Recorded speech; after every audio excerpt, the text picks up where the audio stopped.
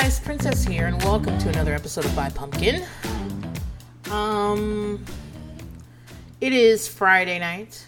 I usually like to get these done during the day, but I had a busy day today. Honestly, I was dicking around.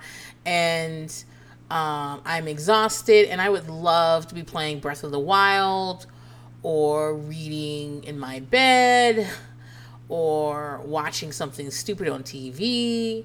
But I need to do this podcast before I go to sleep, because tomorrow I'm taking my kids to a very secret, special place that I'm not going to tell. Even though you're listening, I'm still not going to tell you where it is, so it's still a secret. Try again, homie. Anyway. I don't know if you can hear them. They're still up. But I need to get this done. Go to bed. Go to bed, or there are no tablets tomorrow.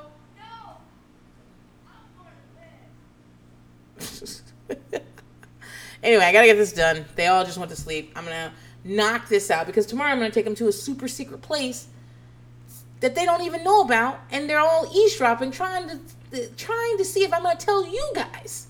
But I'm not, because I gotta keep this a secret. So I gotta do that tomorrow morning. I'll be doing that first half of the day, and then I got like shit to do at the house. I think I'm gonna clean my windows, the outsides of my windows. And then I got more shit to do. And I'm going to clean up my pantry tomorrow too. And then on Sunday, I have to go to brunch with a friend, a newish friend. I'm always team no new friends, but like I got drunk at a company dinner party. I didn't get drunk, but I had some alcohol and I got friendly. So I'm out here giving people my fucking number. So all of a sudden, I got a new friend. So I got to go to brunch with this new friend. The last time I went to meet up with this new friend, I was like, I can't go. I got to say one of my kids has cancer or some bullshit. I got to do what I got to fucking do here. But I went. I had a great time. And I remember leaving going, wow, you should do new things, Princess, because you had a really great time. And now it's time to meet with her again. I'm like, I don't want to go. I don't want to go. Do I think I'm going to have a good time? Yes, I am. But I still don't want to go. But I am going. I'm going to have brunch on Sunday. And then I got a bunch of stuff to do around here. I think I'm going to rebraid my hair. I don't know. We'll see. Oh, I got laundry. I got to do shit. And my husband's just like, I know you guys, I've talked about how he had a ridiculous schedule ever since the beginning of the pandemic. And then it got like really fixed. It was beautiful. I could see him before like he'd get home right before dinner, and like we all hang out and we do all these things together. And he's back to his wild schedule. Basically, the other foreman got COVID, is in the hospital. And so my husband's covering, he's back to 70-hour weeks. It's 72 hours. He's working 6 days a week, about 12 hours a day.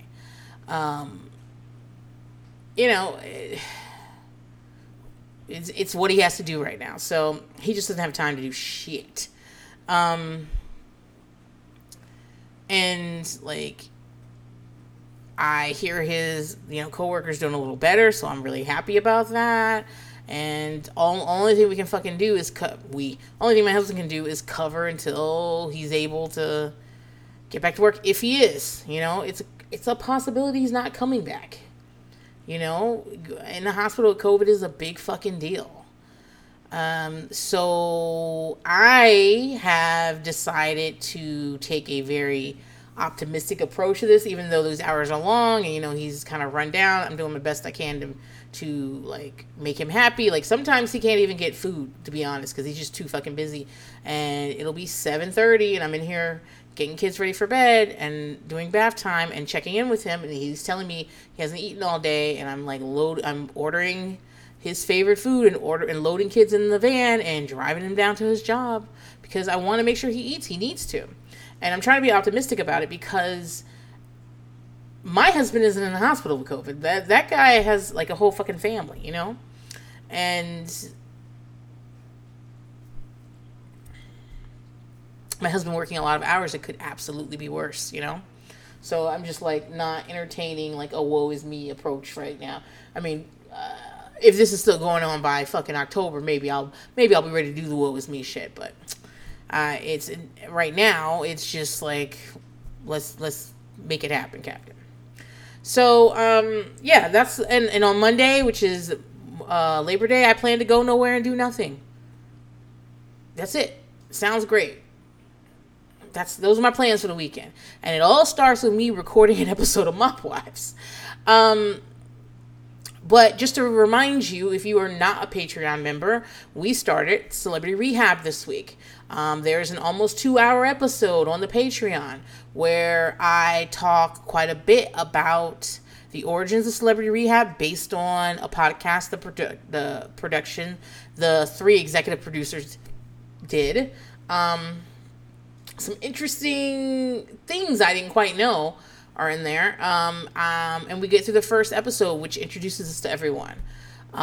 So go check that out. If you are a member of the Patreon, go ahead and do that. If you're not a member of the Patreon, check out the Patreon. It's at patreon.com/buypumpkin. There are tons of bonus episodes on there, and there will be more as we move on. I believe next week that LuLaRoe documentary is coming out, and I'm going to do an episode on it. Because guess what? I love white-collar crime, scams, fraud. I love that type of shit. Because what did I say? I don't care about these murderers unless they did it for a sea-doo. I just want petty people doing petty things for fucking money. And so I'm really interested in this. I'm not sure if I'm going to get someone to do it with me, but we'll see. Yeah, so I think that's all the show business we need to talk about. Let's get into the damn episode. This is one of the more exciting episodes of Mob Wives because it's a lead up to Junior is a Rat. It's called Torn Apart. It came out March 25th of 2012. It's season 1 of Mob Wives, episode 11. We start with Carla taking Drita out to show her what it's like to be single in this bitch. Now, I believe Drita's been to a club since Lee's been in prison, right? Hold on, let me double check Lee's stats. Hold on. Okay, I'm back. It's taking too long to find out because recently, remember I told you Lee got popped on, I believe it was ecstasy and guns. I mean, the guns were the big things. He's a fucking felon. But there's enough ecstasy, I believe. It was pills of some sort. It wasn't like heroin or fucking coke or weed. It was some sort of pill. So I think I remember it was ecstasy. But he got popped on that and a gun charge. And he was recently in 2020 sentenced to fucking 5 years, 62 months. And damn. But so I can't see about his previous like stints. But if I recall, on the show, Aaliyah's like 12, Giselle's 6. And the reason is because Drita was 12. Drita was pregnant with Aaliyah when he first went in. So, and then he got out just in time to like get her pregnant with Giselle and then go right back. So I feel like he did like 5 and 6 year bids each time. So like he's been in prison for like 4 or 5 years at this point. And like I think Drita's been to a club in that time, even if it's just to celebrate her birthday. But the way she's acting like she hasn't even seen a man since then, I was like, I don't know about all that. But yeah, they're going out and she's dancing with some guy and she tells him not to touch her inappropriately because she gets violent. Drita is so casual with that. She's just like, yeah, because I get violent. What if I said, yeah, I'd like a quarter pounder with no onions and no mustard, and please make sure that happens because if not, I get violent? What if I just said that? Excuse me, can I get a pound of rare roast beef, and please make sure that it's rare, and please make sure that it's thinly sliced, or else I might get violent in here? She's just so I'll get violent with you. Later we see her asking guys if they could take a hit, and she's actually punching one of them. She says she has no game. She's fucking right. Why are you hitting people in the club, Drita? If I met someone, I was flirting with them, and their first question was me, could I take a hit? I'd be very worried. Are you about to hit me? Like, why are you asking me that? At one point, she goes to talk to some guy because he looks like he's straight up from Staten Island, and he asks if she remembers him, and apparently used to run with Lee. And Drita says this is how quick Lee will know she's out of the club. I'm like, okay, but what time is it? Because they shut off the phones at like 9 o'clock, 10 o'clock latest, okay? So anybody calling, Lee ain't calling nobody and finding out you was at the fucking club. I mean, unless he's got one of those fucking JPay tablets or whatever where they can send messages. I don't know. I'm just saying, I just feel like it'd take a couple days for him to find out. I don't think he knows right now. Lights out, okay? Lights are out. Well, not out. The lights stay on all night in prison so that they can check and make sure you ain't doing shit in there. And that you didn't, like, Shawshank it and get the fuck out. So, Karen and Ramona are out with Big Ange, and they start talking about her uncle Sally dogs. Karen's father, Ramona's grandfather, and Big Ange's uncle were all very close. They did business together. They were all, you know, in it together. So they saw Big Ange at, like, they've known Big Ange forever because she was just around. Her family was around, and, you know, and the parental father figures in their lives all hung out together. So that's how, I mean, Big Ange has always been around. Her uncle always said that when Sammy turned state's evidence, it was the biggest fucking witness against the defense in mob court shit. But Sally always said that Sammy could have hurt him, but he didn't, and he was always grateful for that. Big Ange starts talking about visiting her uncle in prison and having to bring in lamb chops in their underwear. They bleep it out. I don't know. Was she saying lamb chops in her vagina? I don't think that's what she was saying. I just don't want anybody to have to eat lamb chops that came in somebody's vagina, okay? I just don't want that to happen. I don't want them to eat lamb chops that came in someone's underwear, but I find it a little bit more acceptable. So I just decided. That's how it went. She then said her mother would bring in vodka and baby bottles and her boobs. Girl, you are lucky your mother is not doing a bid, okay? You're fucking lucky. I mean, but it's harder to do things like that now because when you go in, they check you, you know. They lift underneath your boobs. I wear a leg brace sometimes. They look in my leg brace. They do all that. I'm sure there's some places where it depends on who you know, and I'm sure people smuggle shit in. What I'm saying, I'm sure, of course they do, but I'm just saying it's a little harder than like having big boobs and sticking a baby bottle underneath your tits these days. It's a little more like work on that. Big Ange says she's been going to visit prison since she was 10, and she's not doing jail visits anymore. Fucking men, same. I've been visiting prison since I was 8 years old to visit my bio dad, and I don't visit people in prison. I don't take collect calls from jail. I just don't. I don't do stuff. I don't write people in prison. I don't do any of that. And it's because I've got my fill of it. There's one person I got to do it with and nobody else. Big Ange says she don't care who you are. She's not doing it. Same Big Ange. Ramona says, well, if you really love someone, you'll go. Stop projecting, Ramona. Stop projecting. No, we ain't going. Big Ange also, you know what? What the fuck am I saying? One of my kids was in prison. I'd be right there. So all right, fine, Ramona. You're right. Big Ange also tells us about how she went to jail once. Her friend had a wire on her. When she got arrested, she had to listen to tapes. I don't know if this is a part of her case. Like they needed her to listen to the tapes to help her case. Like her lawyer asked her to do that, or if this is like part of the interrogation. I don't know. But she had to listen to the tapes, and the girl had a wire on her while she was in the bathroom with Big Ange, and Big Ange was peeing. You could hear Big Ange pissing on the wire, and she thinks it's gross. But I think it's gross for you to be pissing in the bathroom with this girl, okay? And apparently talking business too, because she got a wire on. She's over there trying to get all the tea while you're pissing. I think that's gross. What if you just didn't let her come in the bathroom with you and she never got the shit on you?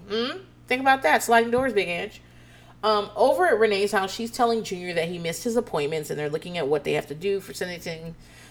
She's organizing all that. He's doing a PSI, which is a pre-sentencing pre-sentencing investigative report, and that's where they go through all your shit. And this is presented to the judge during sentencing to help them figure out things like whether to throw the book at you or give you a slap on the wrist. Excuse me. Renee is stressed, and she's been super nasty, she says. And, of course she is, right? There's a bunch of shit going on.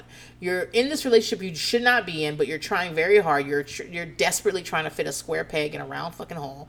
And he's cheated on you numerous times. He had a fucking baby on you when you were married. And, it's hard for you to forget that stuff. Of course it's hard for you to forget that stuff. This is why most people don't stay with people like that. Because if you were me, I'd be bringing that shit up all the fucking time. I would either... So, if you have a baby on me and I'm supposed to try to stay with you, I would... it would be awkward when you were having visitation, you brought your kid home, because this is where you live. You brought your kid home to, visit and stay with you during your your time with your kid. It would be a little awkward. I would be thinking a lot about, how I felt. What if the kid looked like the woman you cheated on me with? She's a part of our life now. It would be very awkward. And it would strain the relationship. I'm not going to not have feelings about that, even though I think I'm mature enough to, to not punish a child for my feelings. But still, I would have a lot of feelings. So that's going to be tension in our relationship. And if you're not, taking care of your kid and seeing your kid, I'm going to think you're a loser. I maybe that sounds harsh to some people, but that's how I feel. I feel like if you don't see your kids, I think you're a loser.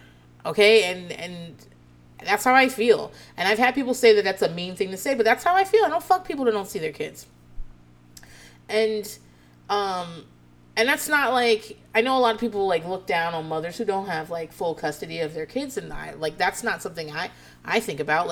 I've always famously said that if Amber Portwood just showed up to her weekends and paid her child support and was the quote unquote dad position where you've got her every other weekend and part of the summer, and if you just pay your child support and show up to some dance recitals, I would have been I feel like she's doing the bare minimum, and at least she's doing that. I don't think I would give her a super hard time. I'm not like that, but I do believe that this trailer just came out for fucking Vanderpump Rules, and it looks good, but they've fooled us before with these fucking trailers, that. And at one point, Lala says that, first of all, Sheena's I'm the happiest I've ever been. And she's crying the entire time. It's Sheena, are you? And Lala drops a bombshell that he has not seen his kids in 4 years. And I'm okay, I need some context to this. I want more information about this, because what do you mean you haven't seen your kids in 4 years? Or you haven't seen your kids in 4 years and you're in the midst of a big legal battle? Is that what you're saying? Because you haven't seen your kids in 4 years? Have you not seen your kids in 4 years because they live in another country? I think badly of you. I think badly of you. I'm sorry. Because why do you live in a different country than your kids? Okay, give me some context. Explain to me why. And that's judgy. I know it is. And I'm trying to be less judgmental. I mean, the older I've gotten, the less judgmental I am. But I'm just going to be honest. If you ain't seen your kids in 4 years, you better are they dead? Why haven't you seen them in 4 years? Are you dead? What's going on? Because I think that people have a responsibility to the children they bring into the world. That's what I believe that. So, yeah, if Junior had a baby on me, it would be awkward when the baby was there, and it'd be awkward when you wasn't seeing the baby, because I'd be so you just gonna act like you don't have that baby? Is it the baby's fault that you cheating over here? How much did you pay the child support this month? I mean, it comes out of our account. I see no withdrawals. Are you not paying your child support? Are you not supporting this child? Oh, wow, you're a bum? Okay. So anyway, we need to break up. But what I'm saying is that Renee is she's desperately trying to make this thing work that I think it can't work. And then he's on the way to jail. So yeah, she's fucking stressed. She's talking about the gap between them. She says it's not romantic between them, which I guess means they aren't fucking. She thinks that the reason there's a gap is because of her mood. And he co-signs it, saying they've been arguing and she's had a lot of mood swings. She starts crying, saying she feels like he doesn't love her sometimes. And he's like, do you think it has something to do with your attitude? Fuck you, Junior. Like, and bro, like, I know I've been saying Renee's difficult. Renee's difficult. I want Renee to be my sister. I want Renee to be my landlord. I want Renee to be my mailman. I want one. Renee is a lot. But don't act like you don't know when she got a fucking attitude. Weren't you calling your ex just like an episode ago, looking for your ex that you promised you weren't going to talk to her again? What the fuck? Come on, man. You think it's your attitude? And he says they have a lot going on. She's like crying. She's like, yeah, you're going to jail.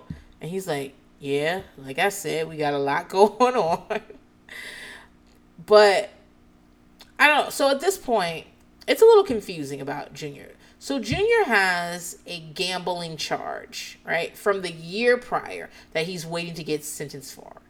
And it carries like 18 to 21 months.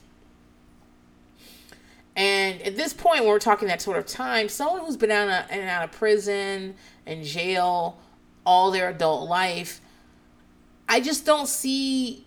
I mean, nobody wants to do 18 to 21 months, but I'm not super concerned about Junior doing that time, right? That seems like baby time to me. And it feels like he might even get out, or it feels like it's quite possible he could end up doing 1 year and 3 months and getting out, you know? So, I don't know. Sometimes when Renee, at this point when Renee's really hysterical, I'm like, okay, but I don't know. I feel like he's a professional, you know? And maybe that's like, you know, prison's terrible, guys. I know that when people are being glib about it, they're like, oh, you get fed 3 meals and you get to hang out with your buddies and watch TV. And now they even have tablets where they can look at email and pictures you send them and watch TV on it. It's so easy. Prison is fucking terrible. It's dangerous. It's filthy. It really depends on where you are, but like the food can be. My birthdad's had food poisoning many times a year for many years running. Like the food can be treacherous. I mean, he's living off fucking ramen. It can be abusive from staff and other inmates. I mean, prison is fucking terrible. And the worst part about prison is that people do not understand is that you have no control over anything. And some people like that. I ain't one of those people. And having someone else tell me what to do all day long and be in the most uncomfortable place where you're shitting in front of people, where you're laying on like a mat on a metal bed with people you don't like, people who are dangerous, where staff treats you like you're not even fucking human. And like, we can be glib all we want, but prison is fucking terrible. I would never want to be in prison. There are very few things I will do the time for. So I'm just going to warn you now, don't do any crimes with me. I will be making deals. So I'm not trying to be rude about Junior going to prison. I understand it's a fucking terrible place. But I also feel like a career criminal doing fucking, I don't know, 1 year and 3 months to 2 years seems fine. It seems like he's had an easier way to do it. Renee says that she's afraid to lose him, and that's the worst thing that could happen. She's crying. She's saying it's killing her inside. The way she's crying is so pathetic, and that's in the actual definition of the word. I'm not insulting her. She looks pathetic. Like, almost to the point where I feel sorry for her. I don't really feel sorry for Renee. Renee's only got 3 modes: screaming, crying, screaming, angry, and pathetic crying. That's all she's got. And pathetic crying is the one where I'm like, ugh, the most. She says she needs him, and he says he'll be there for her. She asks him to promise that she has nothing to worry about, and he promises. Guys, this fucker. Listen,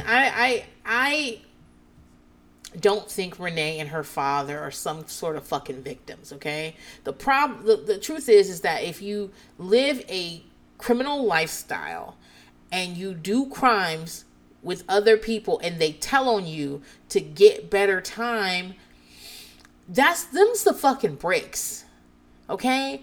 And it's to be expected. You're out here committing knowing crimes as a lifestyle, and it is what it is. So I'm not going to be out here being like, oh, poor Anthony Graziano. Yeah, Anthony Graziano, you live in the streets, you die in the streets. You go to jail in the streets. That's how it goes.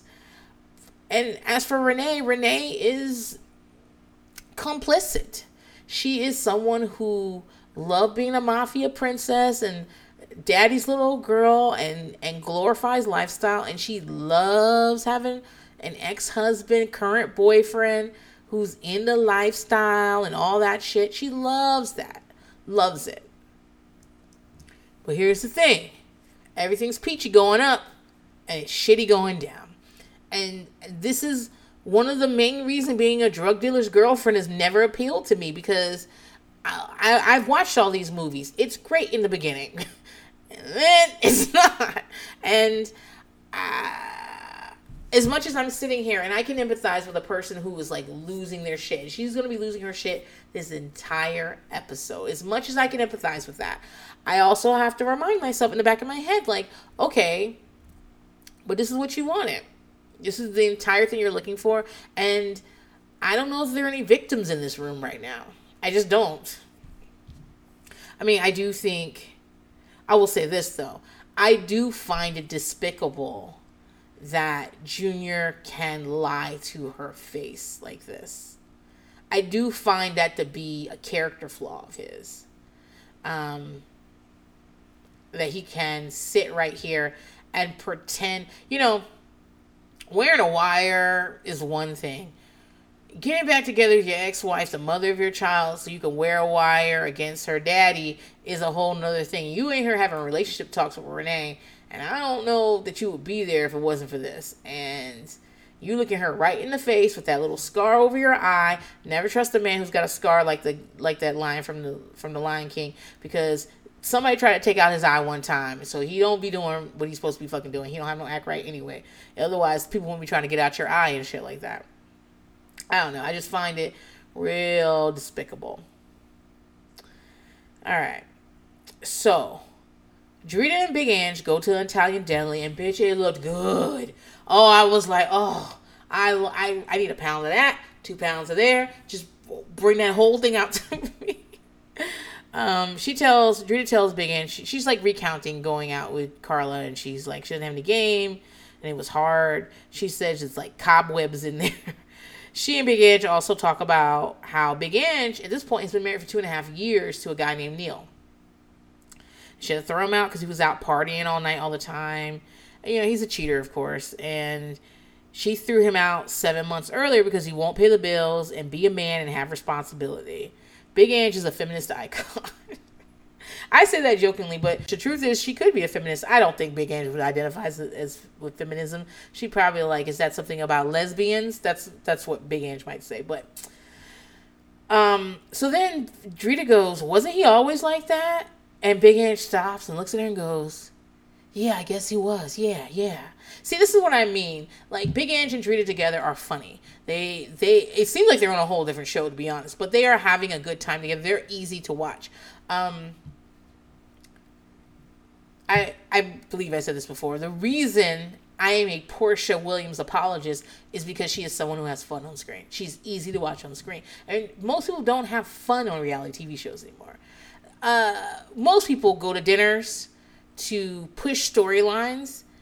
They do activities as basis for businesses or products that they're going to try to sell you at the end of the season. But very few people still have fun on screen. I believe watching Vicky and Tamra have fun together is the reason they were on for so long. I mean, they're terrible people, but when they get together on screen, it's fun to watch. And so watching Big Ange and Drita just like at an Italian deli, grubbing, talking shit about men, making, like, laughing with each other is fun. And so I don't care if they seem to be on a different show. That's fine. I need this in between all the other shit from the show. The part where they find out where Big Ange admits that Neil is 38 and actually younger than Lee, and Big Ange is 51 is fucking comedy gold. They are so fucking funny. Next scene, Renee goes out with Ramona. Renee says it's interesting that Ramona's willing to sit with her back to the door, because she said that means Ramona's like, a tough bitch. I know a lot of people who won't sit with their backs to the door in places. It's a thing. My husband's like that. He won't do it. But neither will Renee. So they don't kiss. She's talking about Junior. They don't kiss in the morning or say goodbye to each other. I think she's saying there's no tenderness in the relationship. They seem like roommates, It's dead.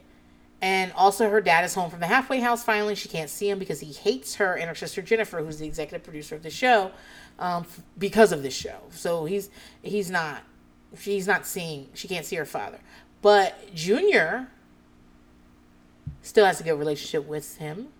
She said that in their lives, Junior was always like a son and she was a daughter-in-law. She says her father called her and said, "You're alive," and then hung up on her. Her daddy sounds fucking messy. But Renee doesn't care as long as her father talks to her son, and she's like, as long as AJ has his grandparents, that's all I want. Ramona says she has no relationship with her own father. She had one when she was younger, but not anymore. And she says that once she and her kids went to a family party and they all walked in and her dad walked right out. And Renee says at least she knows her father loves her and he has a relationship with her kid. I don't know if that's enough, Renee, but okay. But she says she wants to fix whatever happened so they can find each other again. I don't know why she's saying whatever happened. I guess because they're not breaking the fourth wall. But I would love if they had broken the fourth wall here. But I think that's a lot to ask for a 2012 reality TV show.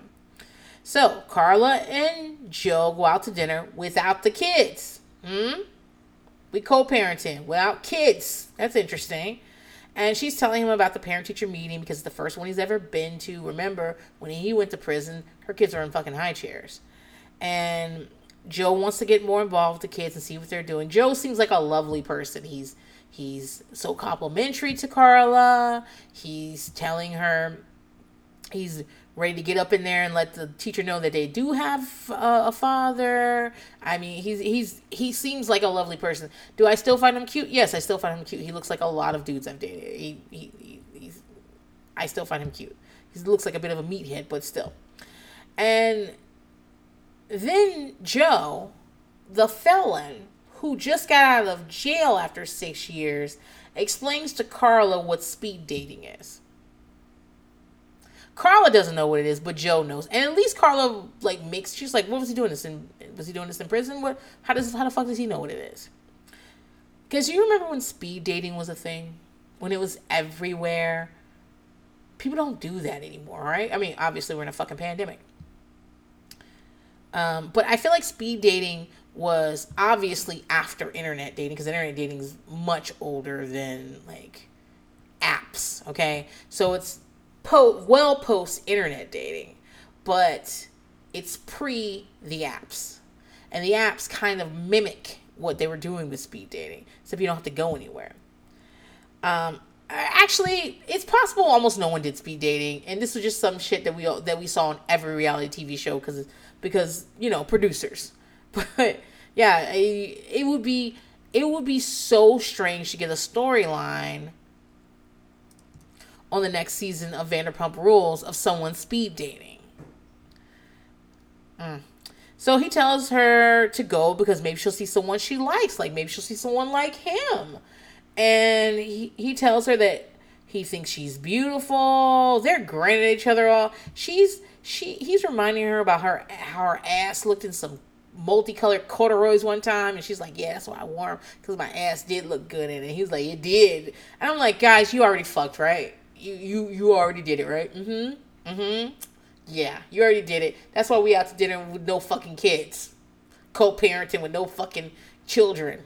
That's whatever. I would have done it too. I wouldn't have gotten back with Joe, but I would have, I would have thrown him a little something.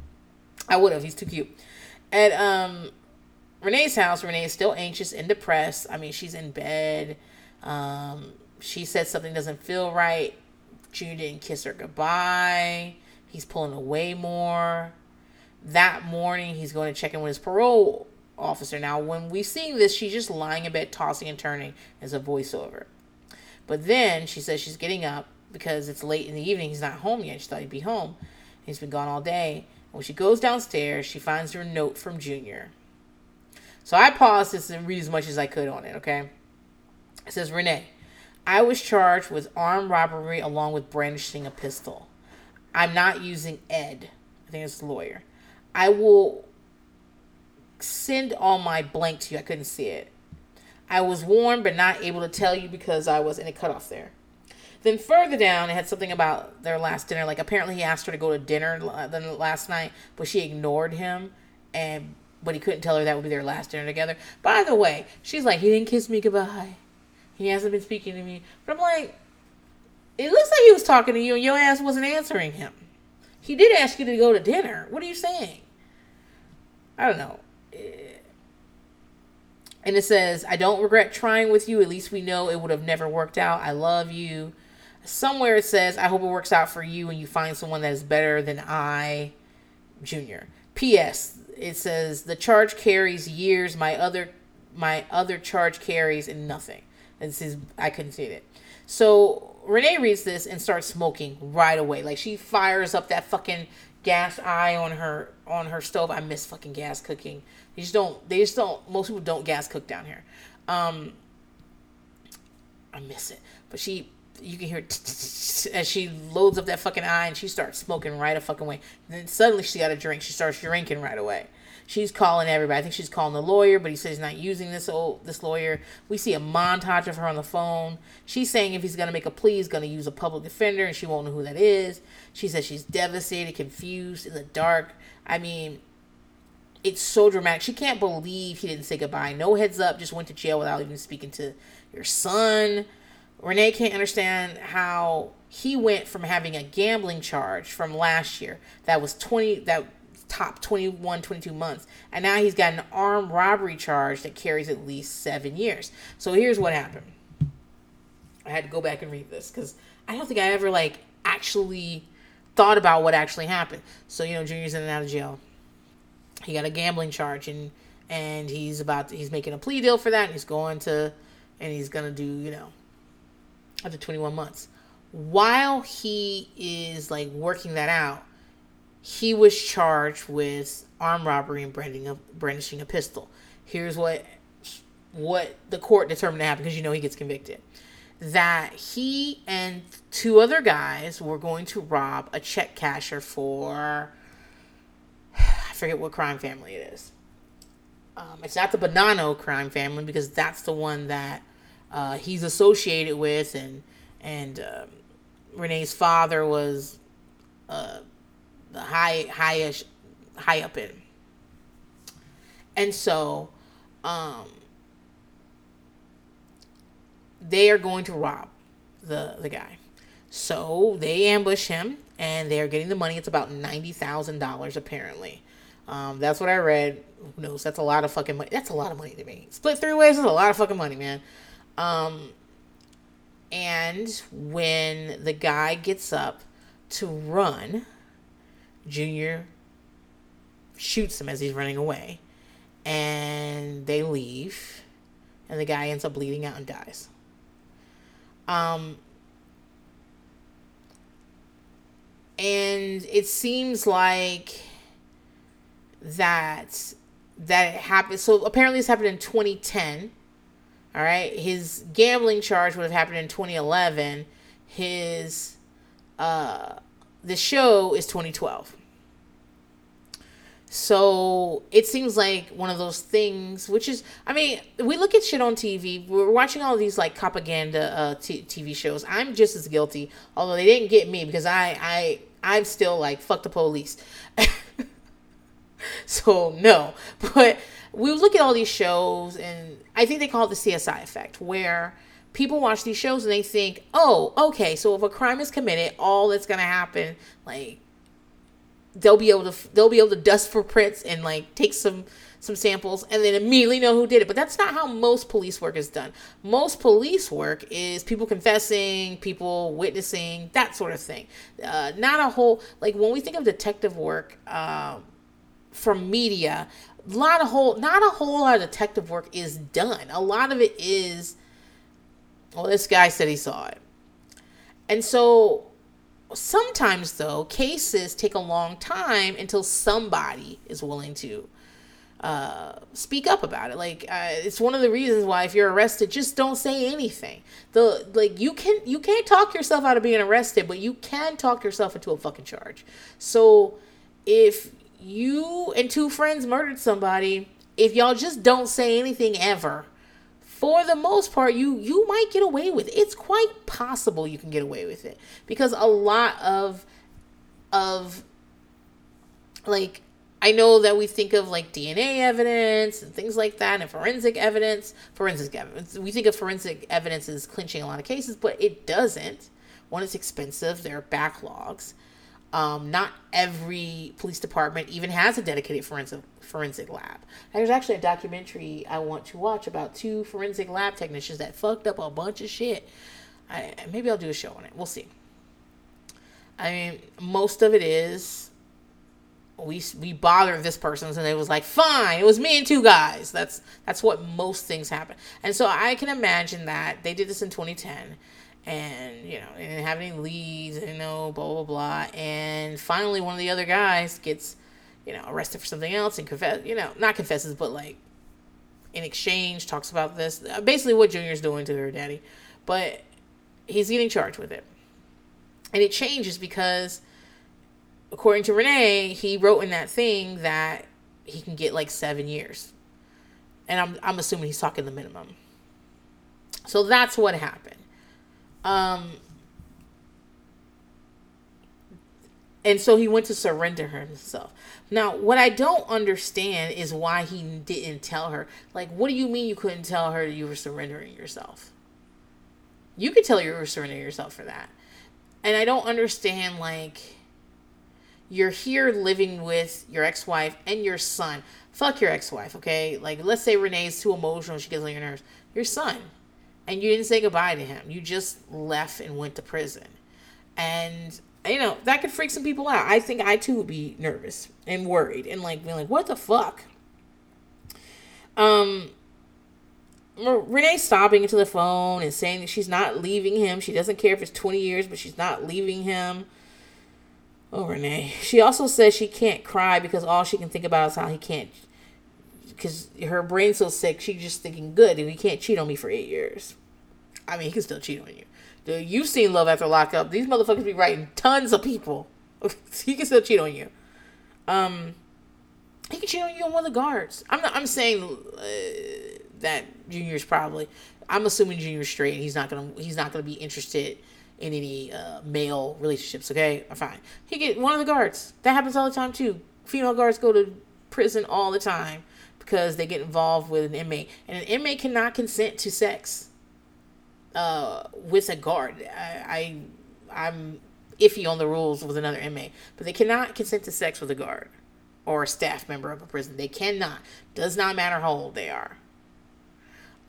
It doesn't matter like what the power dynamics, they can't consent to it. So if you are sleeping with an inmate and you are a member of and you're employed by the prison, you are opening yourself up for a rape charge, regardless of how it went down.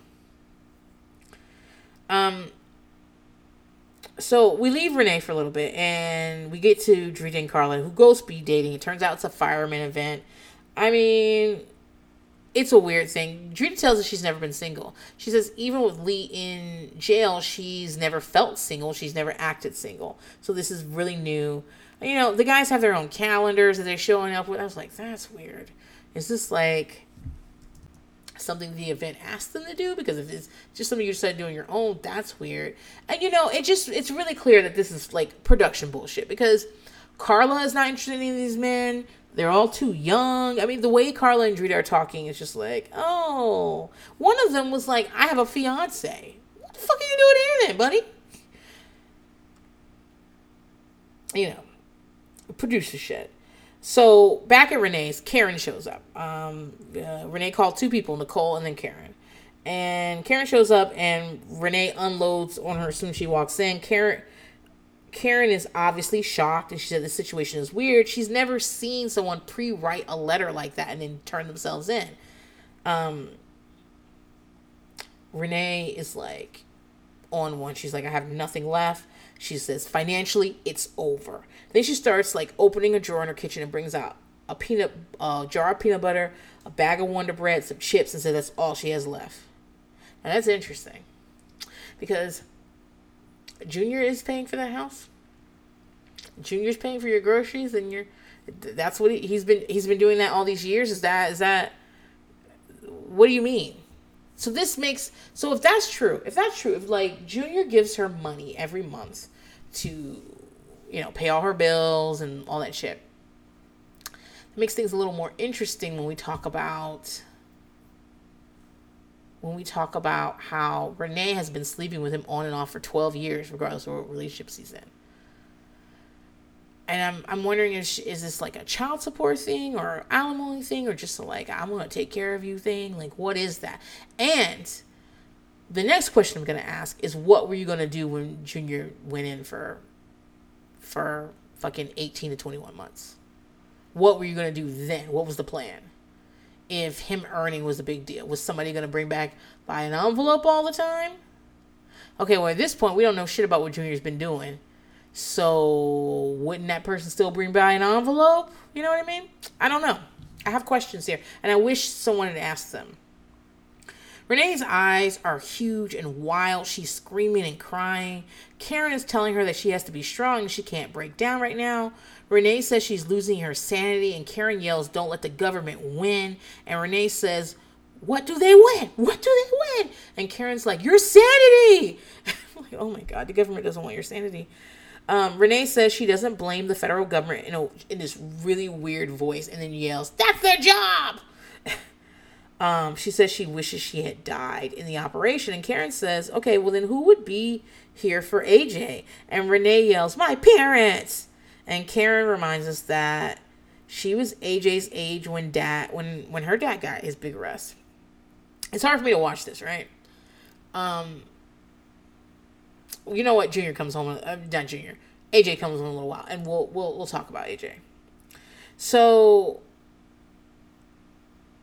Renee starts to look for Junior, like figuring out where he is, and Karen thinks that's better than her breaking down. I don't know about that. There's a real manic energy to it, and with her eyes going all squirrely and the yelling, and it's obviously she's been drinking since she got up and got that fucking note. So I mean, couple of hours at this point, and smoking, and like, it's just a lot of it. I would have been scared in there. Not scared like that Renee was going to attack me, but I would have been like super worried. I'd be like, oh, we can't keep doing this. So Nicole shows up, and at this point Renee calls and asks to see if Junior is in some institution. I'm assuming it's a place where people go to turn themselves in for federal stuff. When me and my husband, this is before we were married, my husband got a call from his aunt saying that Dog the Bounty Hunter was looking for him. It wasn't Dog the Bounty Hunter, but a bounty hunter was looking for him because he had a warrant. He had a federal warrant for his arrest. And he had been living with his aunt, and they like kind of tracked him to that house.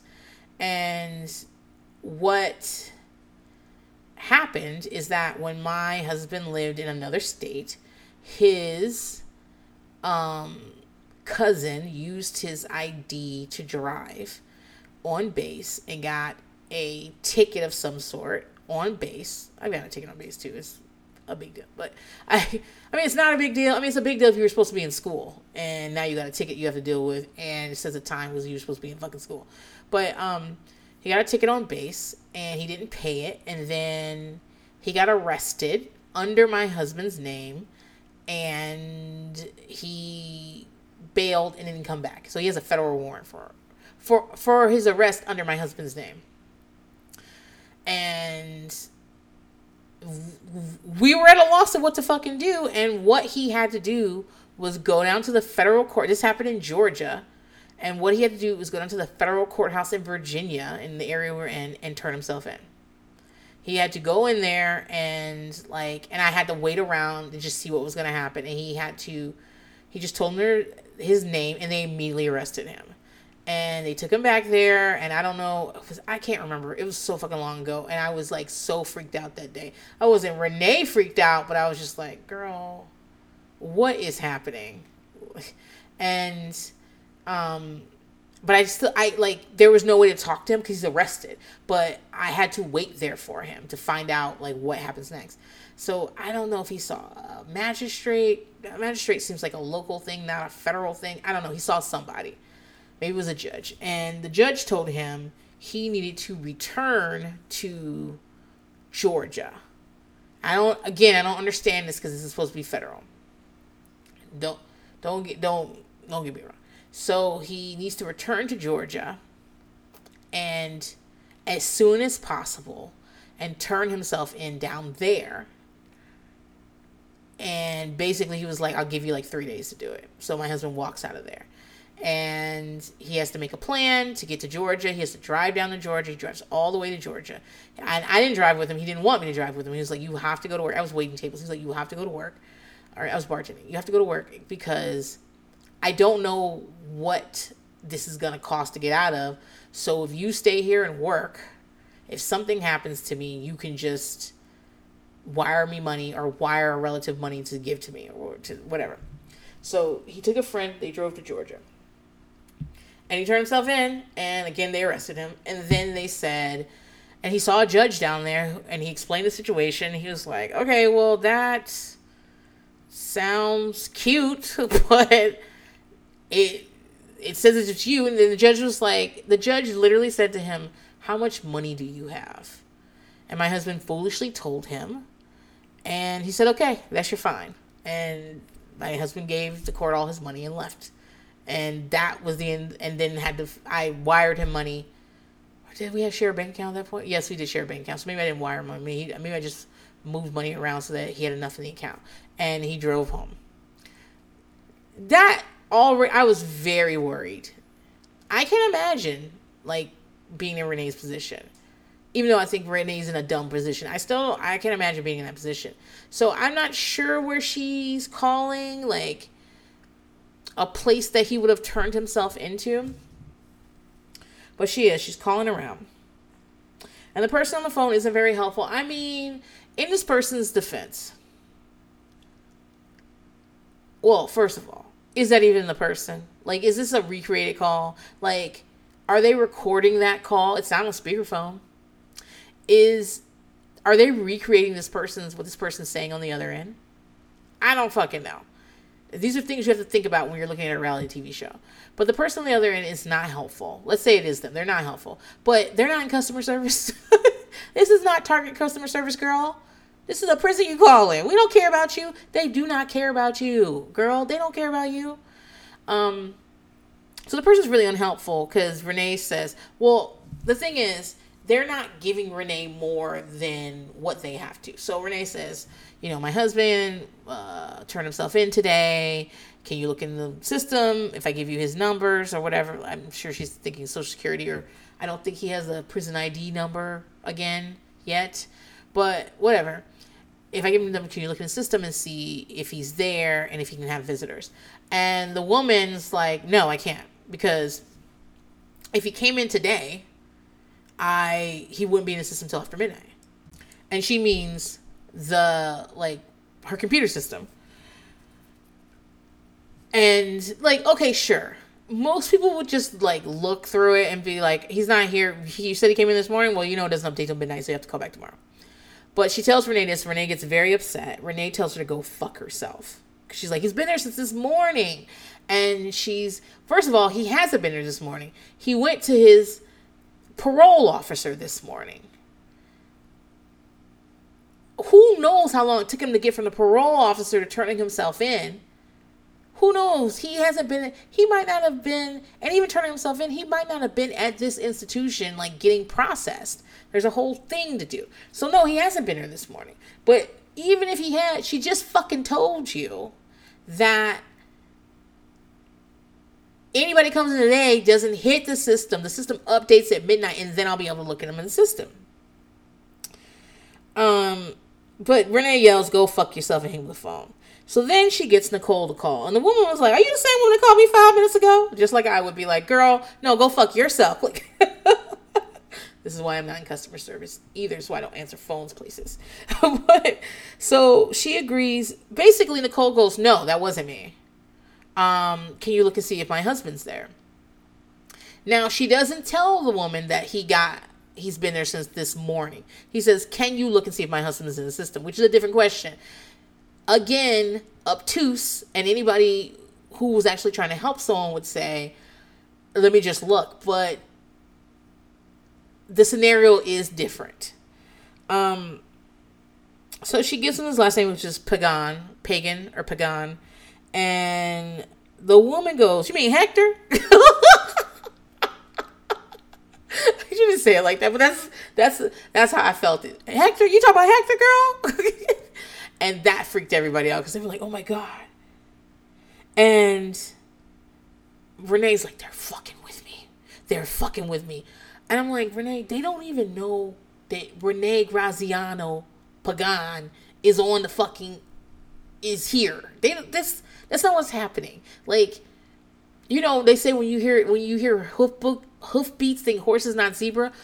Renee thinks zebras every single time. Like, there's not some shadow conspiracy to make Renee go bonkers. No.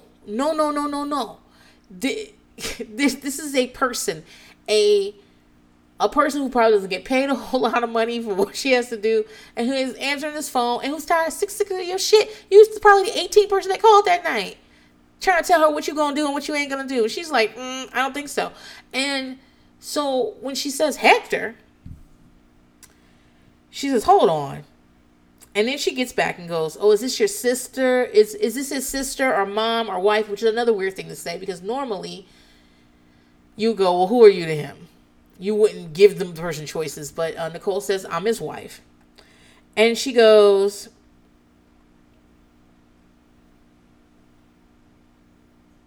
at this point, there's a cutoff. Okay, I don't know if this is happening in real time, but what happens is AJ walks in the house with that girl Allie, the one that gave him an emotional twist, or the one that saved him from the emotional twist, depending on the timeline of how long they've been together. But AJ walks in. He walks in, looks around, sees the cameras, production, all these ladies sitting in the living room. He's already heard about what fucking happened. You know he has. You know Renee called him crying and screaming.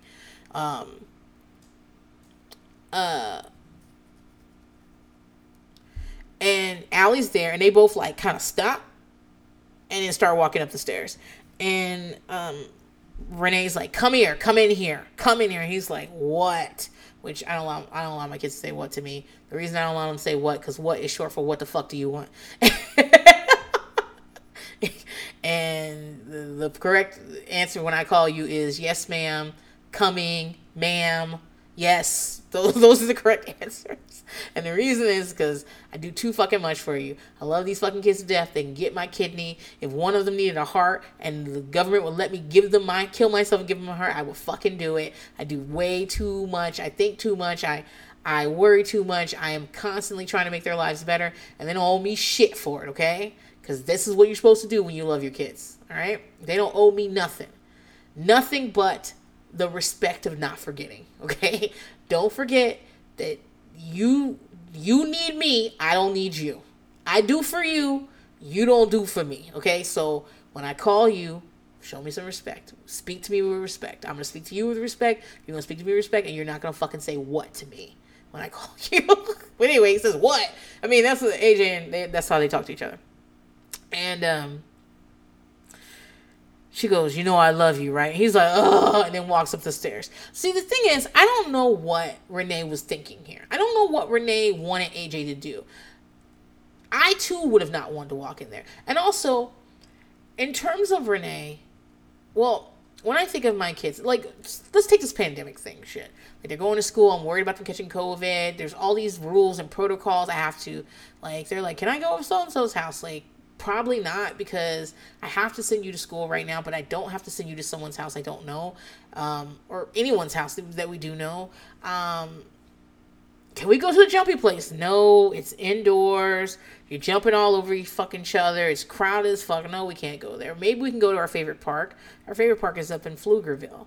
We love to go over there, and it has like trails and stuff, and it's got a fun. It's a cute park, and so we like to go to the park, and the kids play for a while, and then we walk the trail, and we see something gross in the creek, and we have a good time when we do this. Like, I can do that because it's outside and we could probably go early. And when we go early, there's no one. There's not going to be anybody there. So I can feel comfortable that way. And then if it gets crowded, I can easily, like, gather you guys and leave. It's not a big deal. Can we get ice cream? Yeah, we can get ice cream. We can eat outside. You're not going to eat that shit in my car. Nobody eats in my car except for me. I'm the one that cleans it. I'm the only one that gets to eat in it. And, yeah, like, so it's a lot of, like, balancing and stuff. But one of the things I'm trying to remind myself of is this. I have to find joy for my kids during this time. They can go to all 2.5, 3 years, they can do 3 full years of weird school, but they can do 3 years of a pandemic. They can do 5 years of a pandemic. I can do this. Okay. But what I can't do is leave them in constant anxiety for 3 years. No joy. No finding a reason to be happy and to live. I can't do that. And so when I talk about how I'm working on doing what I can, setting it aside, and like trying to be positive about things and trying to be optimistic and focusing on what I have and what I don't have, that is for my kids. I have to be the calm in the storm. I cannot be hysterical. I cannot be yelling. I mean, I'm not saying I've never cried and my kids have seen it. They have. But I try really hard not to be running down the hallway screaming, crying. Because if I am crying, that worries them. Mommy's crying? Oh, fuck. Something must be wrong. That's how I always felt as a kid. If my mother was actually crying, I was like, oh, we are fucking screwed. Because she's crying. And so it is important for me, especially when we are going through something terrible like a pandemic or a emergency. I actually had a dream that I was driving my kids in my van and a car flipped on the other side of the highway, flipped all the way over, hit our car and made us flip. And in the dream, I was just like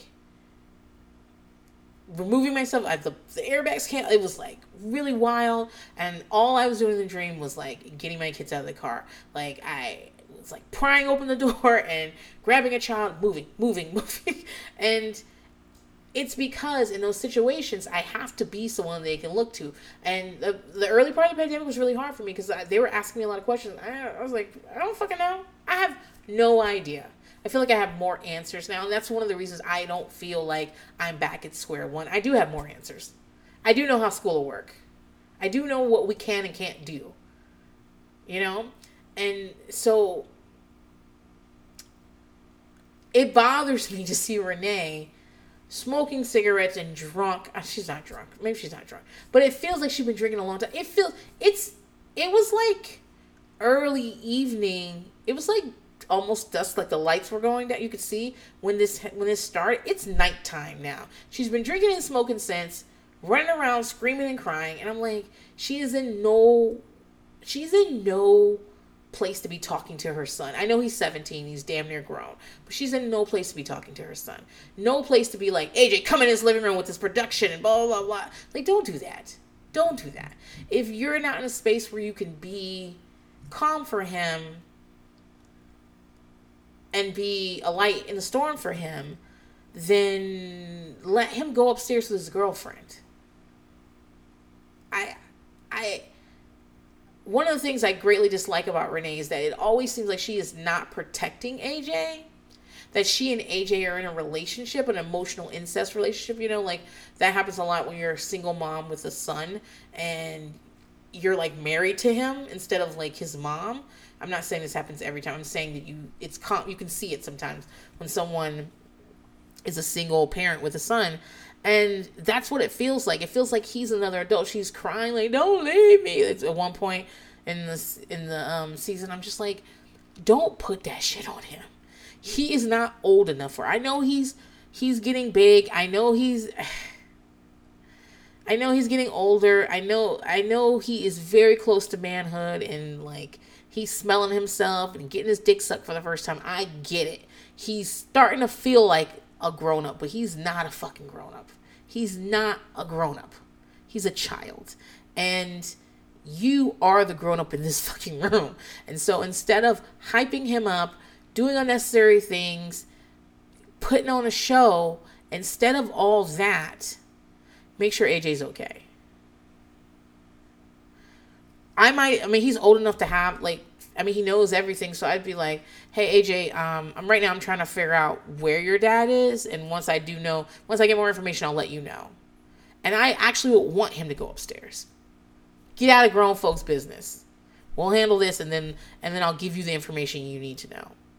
I just think Renee's parenting leaves a lot to be desired. I don't think she I think she wants to. I think she talks a good game about protecting him and giving him what he needs. I don't think she protects him from anything.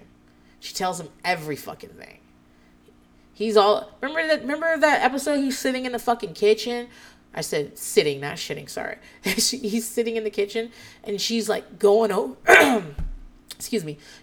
the fight that was happening at her birthday party between two of her friends, and he's just like, Why are you telling AJ this?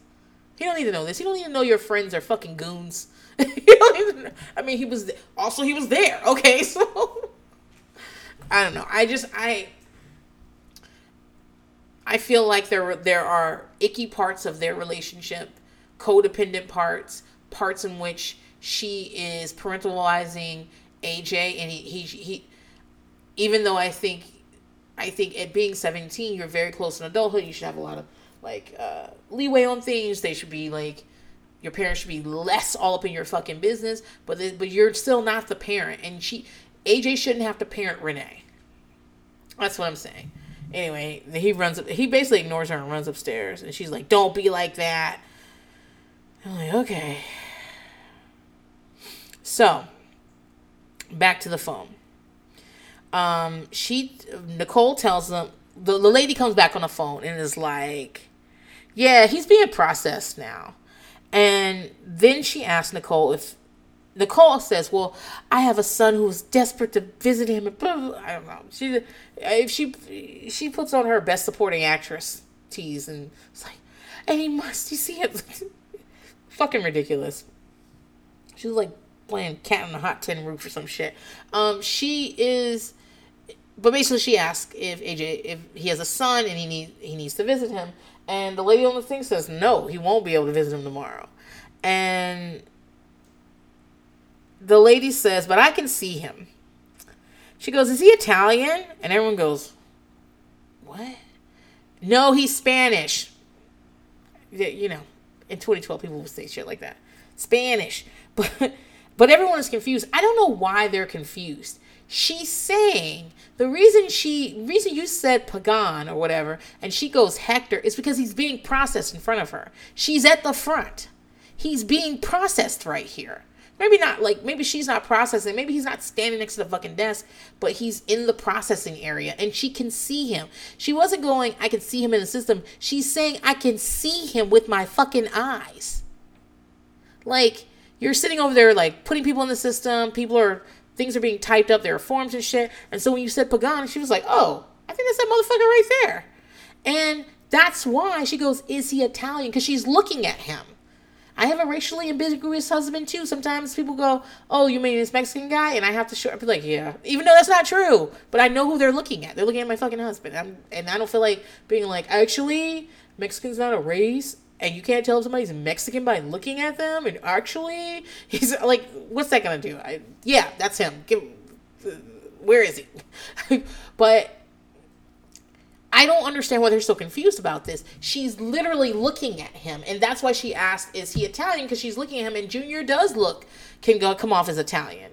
I'm sure a lot of people, when they were watching this season, until they get to this part, thought Junior was Italian. I think Junior's Puerto Rican or something like that. But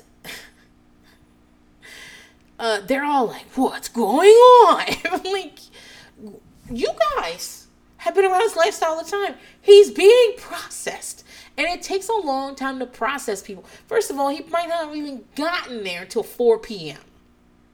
Then he's in a holding cell. Then they come out the holding cell to process him. They got to search him up. Make him bend over and cough so shit fall out his booty. Categorize his tattoos. Take pictures of him. Do his fingerprints again. Just shit after shit after shit. Catalog all the shit he came in. His earrings, his necklace, his clothes. He's got to sign off on that. Issue him clothes. It takes a long fucking time.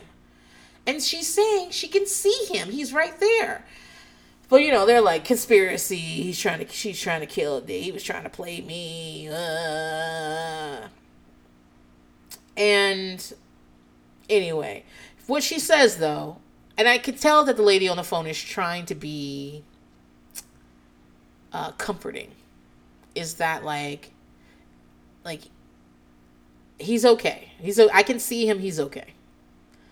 And she's like, well, where is he? Where is he located? When can he have a visit? She's like, I can't tell you anything else. And which goes back to the first thing she told Renee is that he's not in the system yet. So, and the system doesn't update until midnight. So after he gets processed and they type all in the shit in the system and do all the things and take him to his cell where he will be for the foreseeable future until they move him around or whatever. When they do all that and they put him on the system and it's midnight, the system will update. And now if I type in his information, it'll let me have it. That's what she fucking said. Now, do I blame Renee, Nicole, and Karen for not fucking knowing? No, I don't blame them. They're all heightened. And, I've been there too where I've been like, what do you mean? But, it might have been 3 years ago, maybe 2. My second oldest son, Cheeks, scratched his eye. I don't know how he did. I think it was on a feather from his pillowcase, from his pillow that poked through. I'm not sure. He woke up, his eye was red. He said it hurt a little bit, but I took him to YMCA summer camp anyway. I went about my business, did my work that day. But something was like, I was on site too. And something was like, with a client, I was like, at lunch, I had finished some stuff and I was like, I need to go see my kid. He wasn't feeling great. When I get to the YMCA, he's lying down. His eyes are closed. And I asked him, I just come over and go like, hey, how's it going? I was going to take him back to the office, and he opened his eyes. His eyes are so red. I was like, oh, I got to take him to the, he's like, I can't see. I take him to urgent care clinic, and we get in there, and it takes a minute, and they put this stuff on his eye that they can see better, and they can tell he has a large scratch in his eye. And they're like, okay, so I'm going to prescribe you some... It's not a tear in his cornea. A tear in his cornea would be, very serious, but it's a scratch on his cornea. And they're like, it's going to hurt. And so I'm going to give you some eye drops for his eyes. And he's got to wear an eye patch so nothing gets in it because he's not going to have... he's got a baby, and we're going to put these eye patches in the eye patches. The eye drops will keep it from getting infected, and it'll also heal it. And then after a week or two, it'll heal. So I'm still very worried. They call in. At this point, it's 5:00. They call in the prescription. I go to a Walgreens. I think it was a Walgreens to pick it up. I'm sitting there. He's exhausted. He's in pain. He can't see out of one eye. I called my husband to tell him what was going on. My other kids were still at summer camp. Called my husband to tell him what was going on. He left work and met me in the Walgreens parking lot by that time. And carried my son in there. And we're sitting there waiting. And the Walgreens guy's like, you're Medicaid. Because remember, all my kids are on Medicaid, so they're 18 because it's an adoption benefit. That the state will pay for their medical care. And it's generally very good. Don't get me wrong. It pays for everything preventative, most care. I don't pay co-pays. I don't pay anything. I don't know if this is the Medicare you get if you just apply for low income, but this is when they had foster kids, they had a different Medicaid, and it was like bang up. It really was like, what's the problem? Paid like for everything. But then they switched them to the after adoption Medicaid. I still don't get me up here lying about the shit. But for the most part, it's pretty good. You just have to find a provider, and once you understand like who's gonna take your insurance, those people usually take mostly Medicaid stuff. So they're so quick. They're like, they know how to do everything. Like the psychiatrist that my kid sees only foster and adoptive kids. So he only sees people on Medicaid. So he never prescribes me something that Medicaid won't pay for. He, like, as we're talking, he'll be like, yeah, Medicaid won't pay for this, but they'll pay for that. Like he's got it down to a fucking science. But, you know, I'm working with someone I don't normally see. It's not his normal doctor. It's not his normal, you know, these are all his doctor, his dentist, his psychiatrist, all these people, his therapist, all these people like know how to bill Medicaid and know exactly what they need and stuff. So, but I was at urgent care. So Walgreens are like, they're not going to cover this. I was like, okay, well, how much is it? And they told me it was a ridiculous price. I was like, because a lot of times, like sometimes Medicaid won't cover something. And it's because they're like, we want you to do this. And if I want to pay for it, it's like $8. I'm like, I'll pay for it, you know? But it was a ridiculous price. And I was like, no, I need to get this. And so I'm in there. I have to call Medicaid. I have to talk to this guy and that guy and this guy. And I'm like, I'm in the Walgreens. My kid has been in pain all day. We finally know what's wrong. I just want to get him his drops and get him to lay down, feed him and get him to lay down and rest. And I'm going from person to person to person. And I finally get to a person that's like, okay, the reason we won't pay for this is because it's coded this way. It needs to be coded that way. And if it was coded that way, it would go through. Because, you know, they're all using systems, right? Like approval systems. And at this point, the urgent care clinic, I think, is closed at this point because we've been waiting for so long. And now they can't talk to the doctor. And so now it's up to the pharmacist to put it in a certain way. And the pharmacist puts it in a certain way and then it won't go through. And then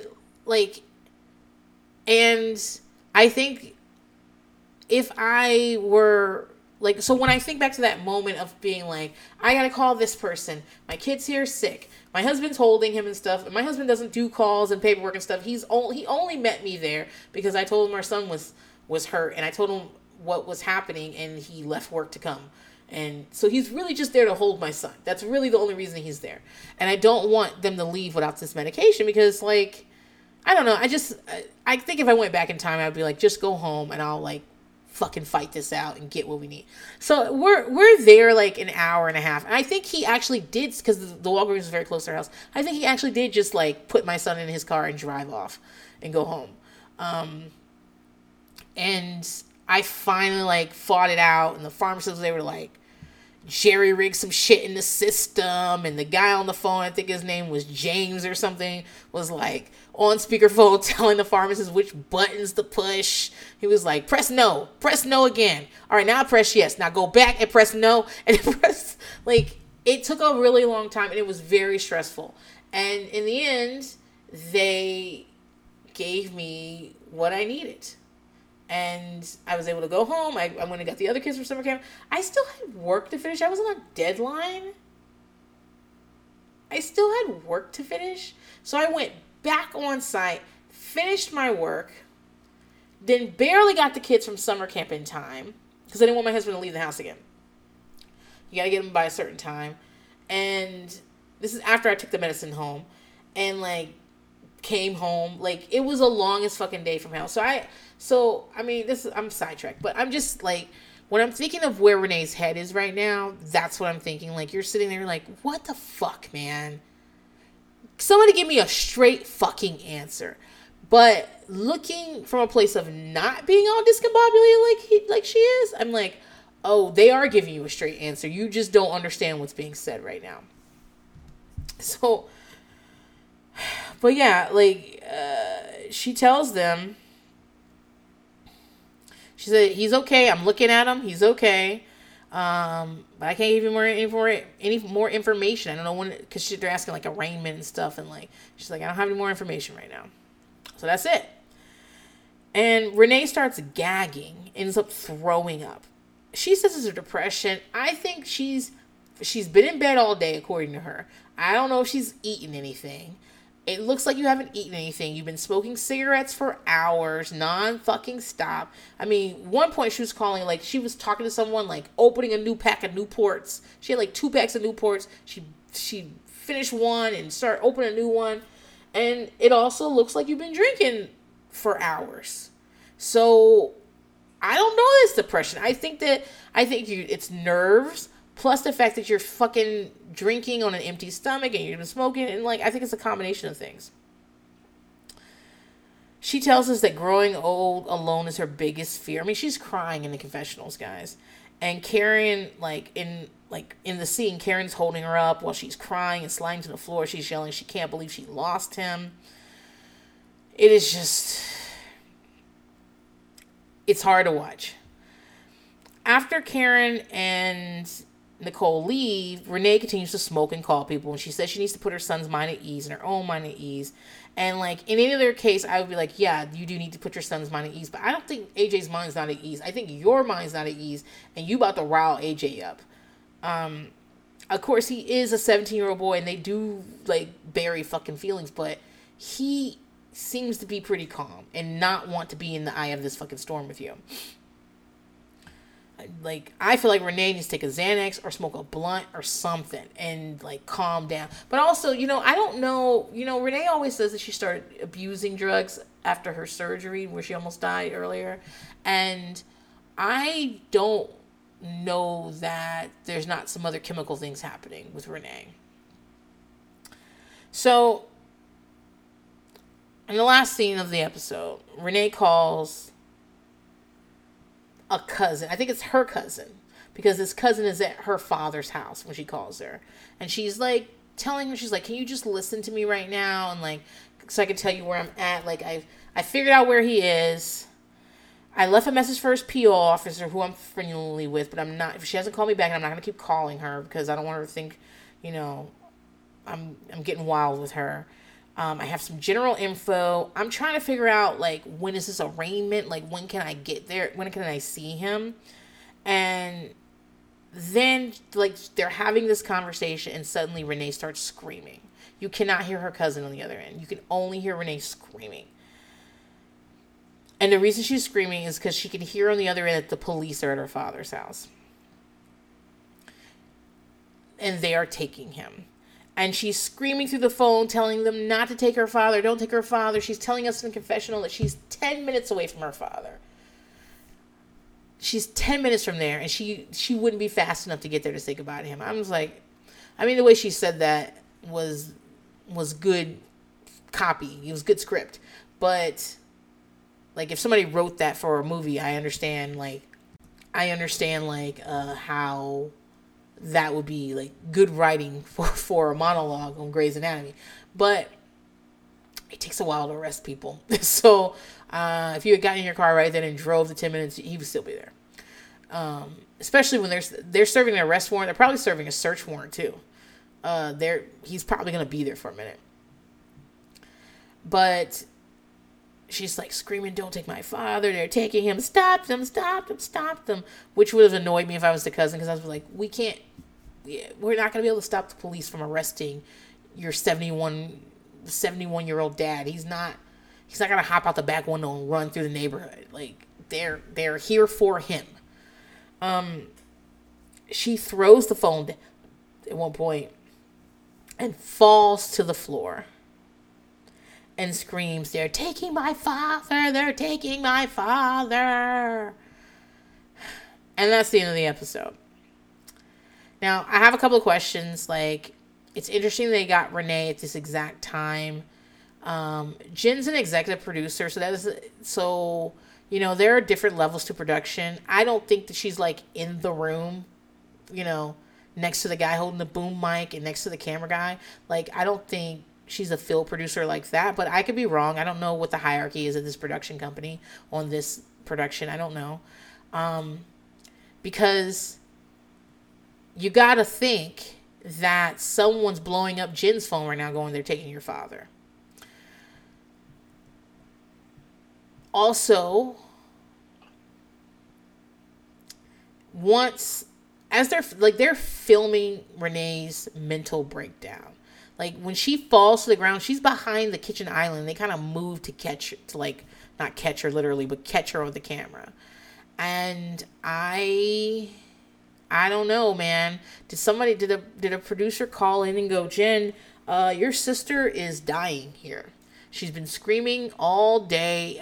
Like, we've been in her house for hours. She's been screaming and crying the whole time. She's going through it. Like, did Jen just then call her sister and ask her, does she want to film and stuff? I think I read somewhere that they asked her if she wanted to keep filming, and she said yes.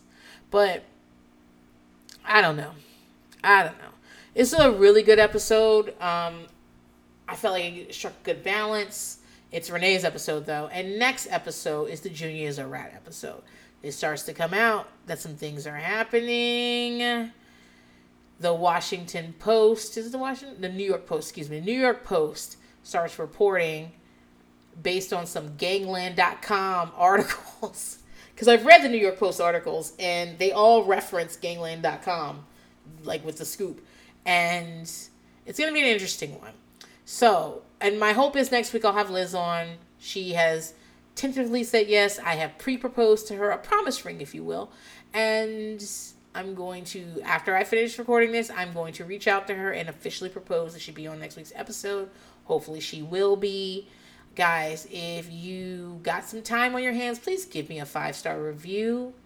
I don't read them, but other people do. So I really need you to give me a 5-star review. You can also follow me at OK Then Princess on Twitter and Instagram. You can also follow me at Buy Pumpkin Podcast on Instagram. And I will see you guys next week. Later.